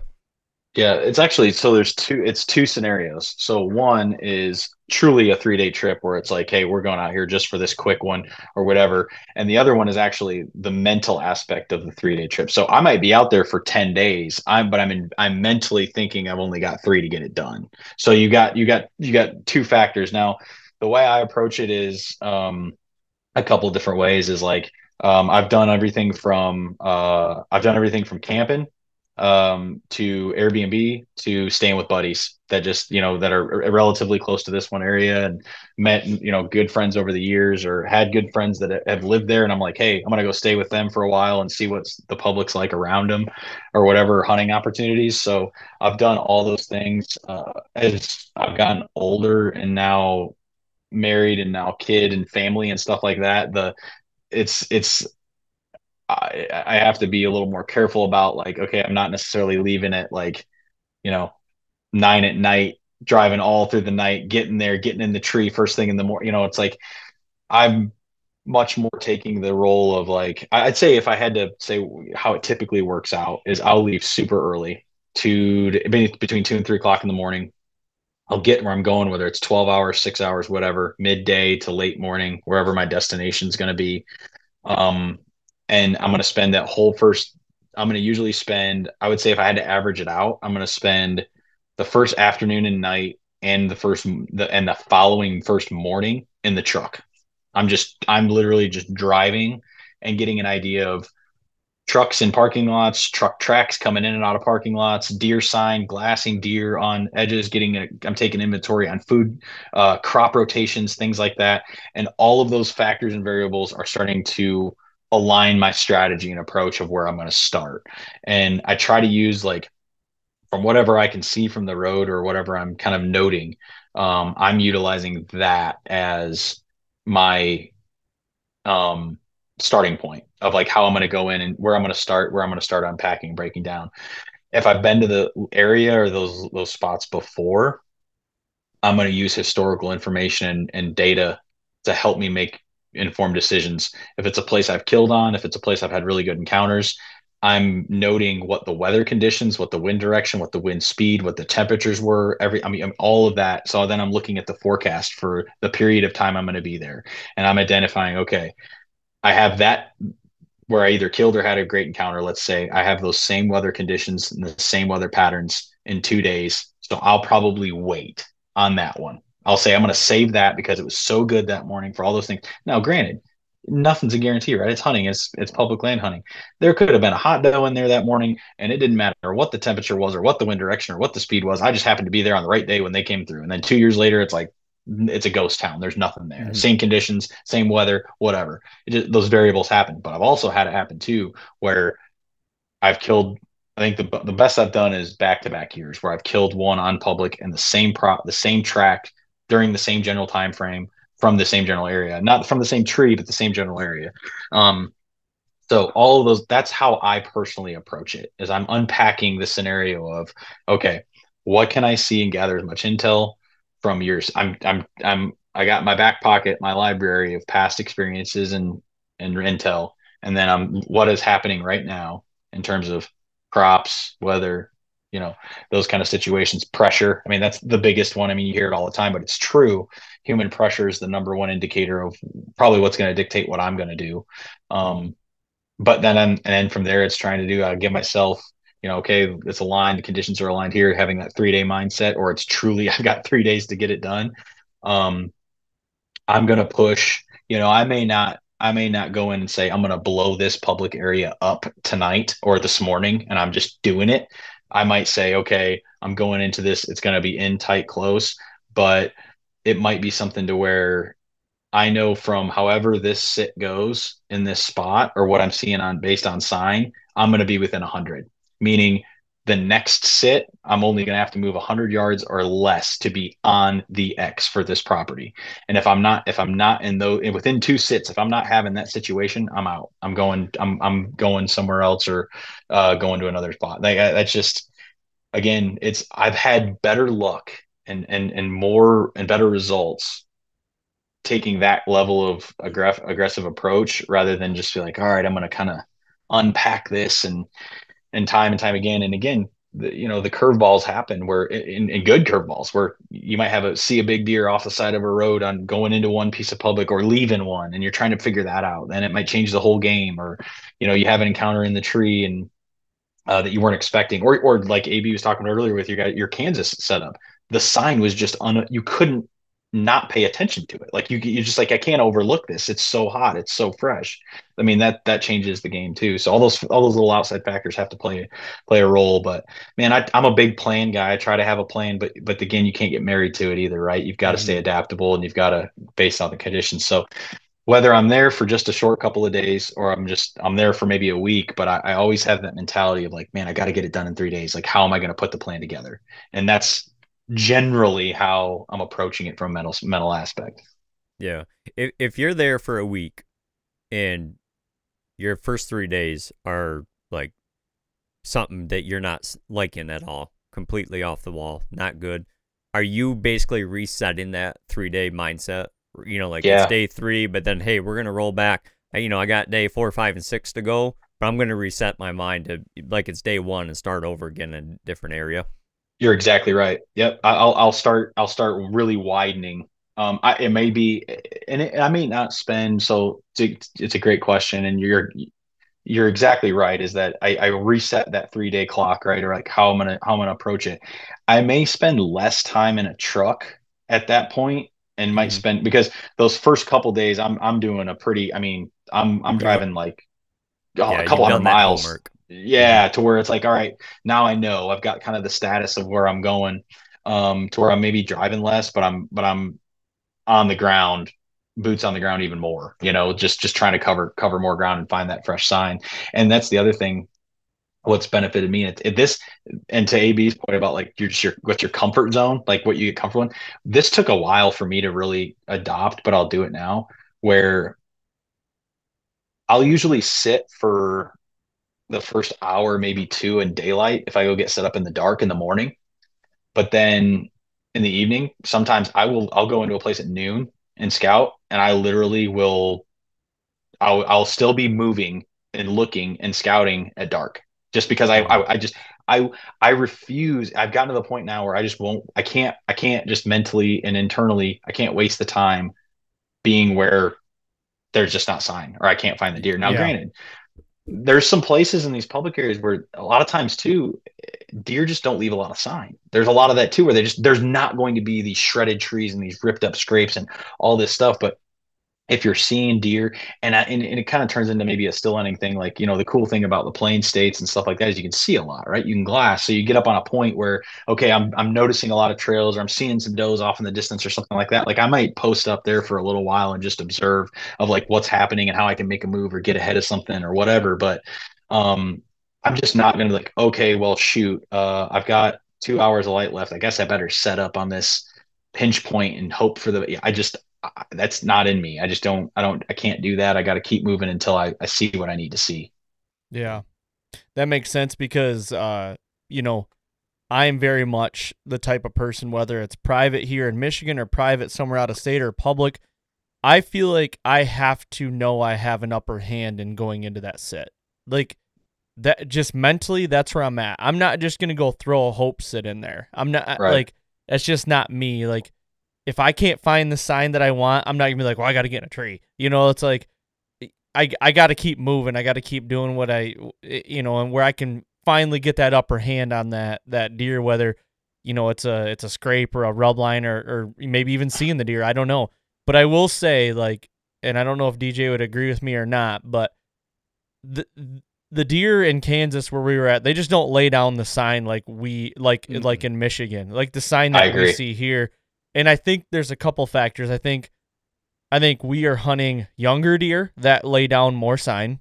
But I also think that, like, out there on that piece of public or those couple pieces of public that we were hunting, like, I just think deer every day get thrown off their routine so much that it's just like, it's just so random sometimes. And, when we did find the sign, it was literally Tyson hit us in the face. Like, you have to hunt right here. Like, there's like 4 scrapes within 40 yards, opened wide up. And it's like, okay, no, they've moved in here because there's been some pressure other areas, I think, and they're just haven't been pressured out of here yet. That was kind of my take from it. My experience has been exactly the same in those plain states. I totally agree. It's like you get out there. I have had a decent amount of success finding clusters of rubs and security. Now you got to look at the bigger picture. How does the sign play into the habitat? How does it play into the vegetation? Right. Is it adjacent to thick security cover? Is it transitional cover? Why is it there? Asking why, huge, got to ask why all the time for everything. But like single scrapes, bigger scrapes, a series of clusters of small scrapes or clusters of rubs, man, you set up on that out in those plain states, you're in the game, and it can be really, really beneficial. I've noticed the same thing. They sign less out there. And I think it's also too because of the travel.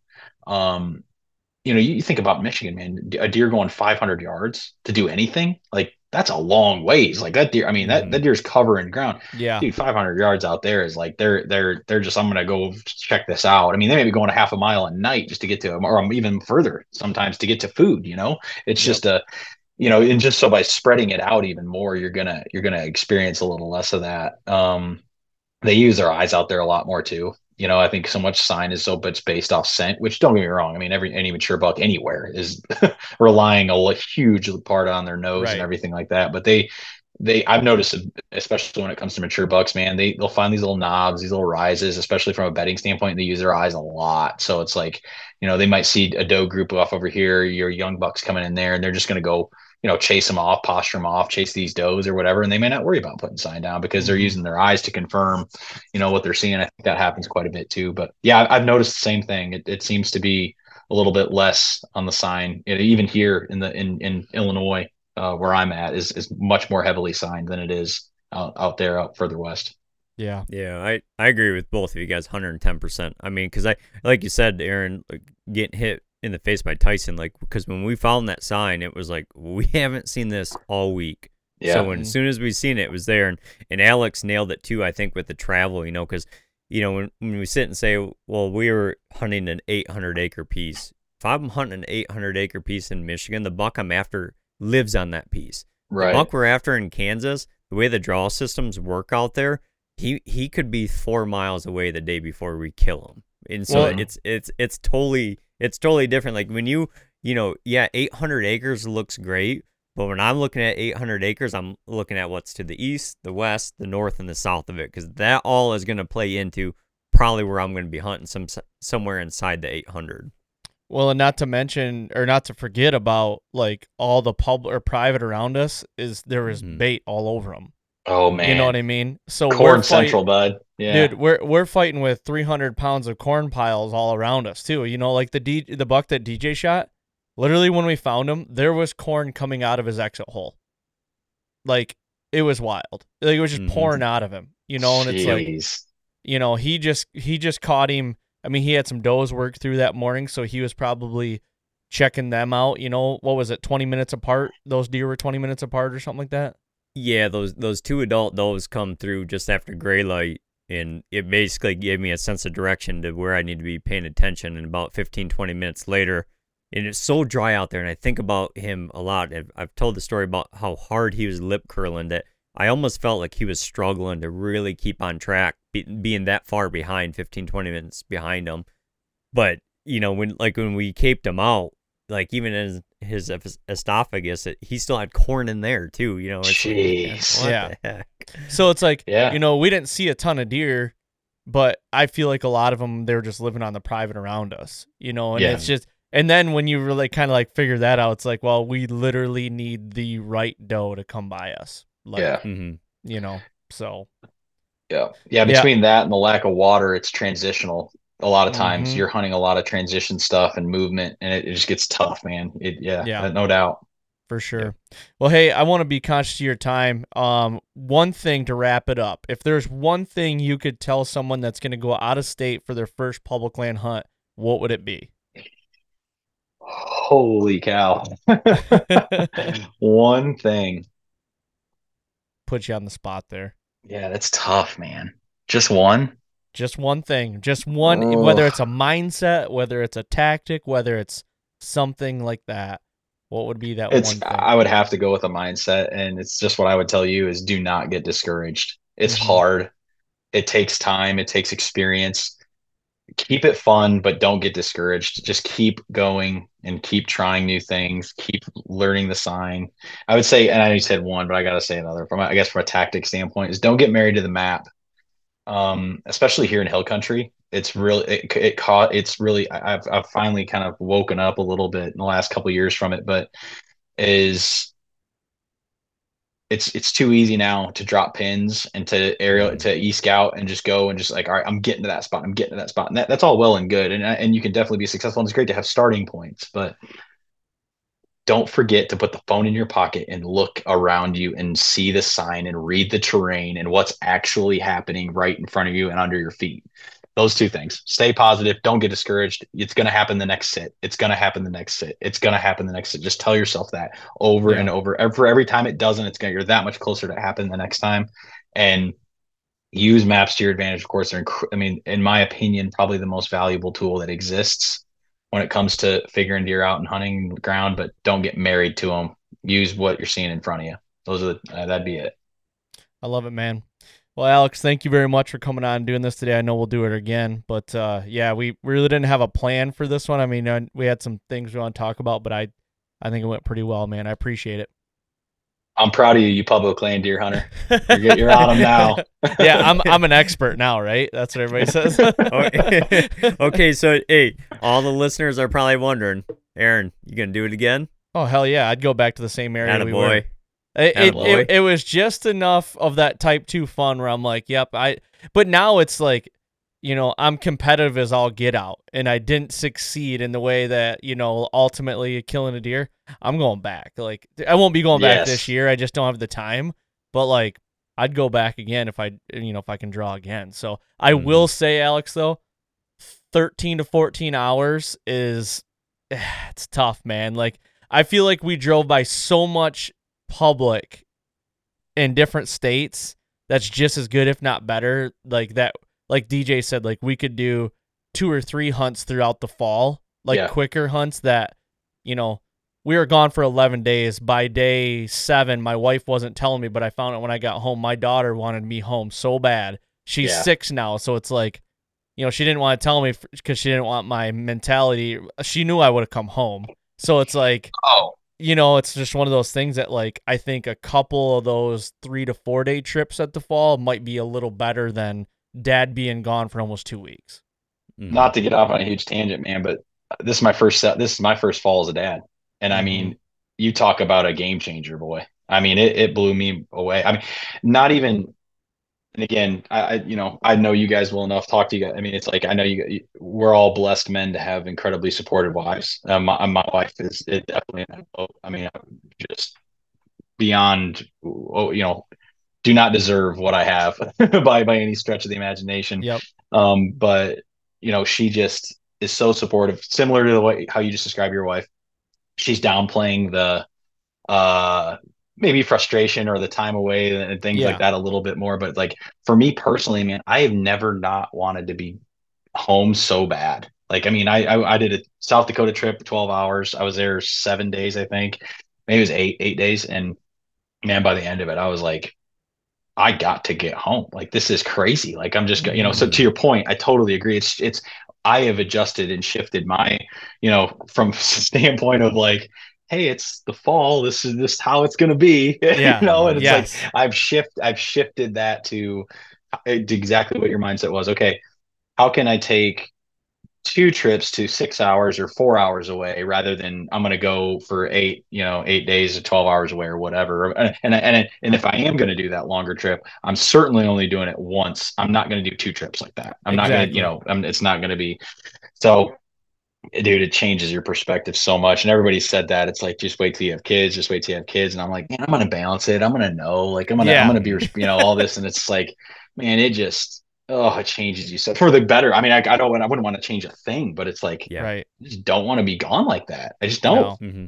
Yep. Yeah. And the thing is too, is like, time flies and they will get older and, maybe those longer trips will come back around again someday. Like it is, like that's the boat I'm in now. My oldest is about to start driving. So them needing me so much to do all the running around, like those days are starting to slow down a little bit, where it's, I like it. It's like a full circle.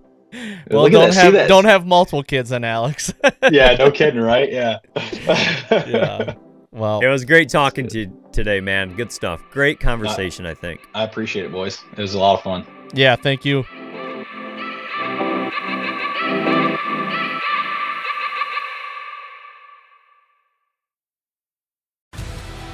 You want to succeed, you want to fish, you want to be one of the greatest.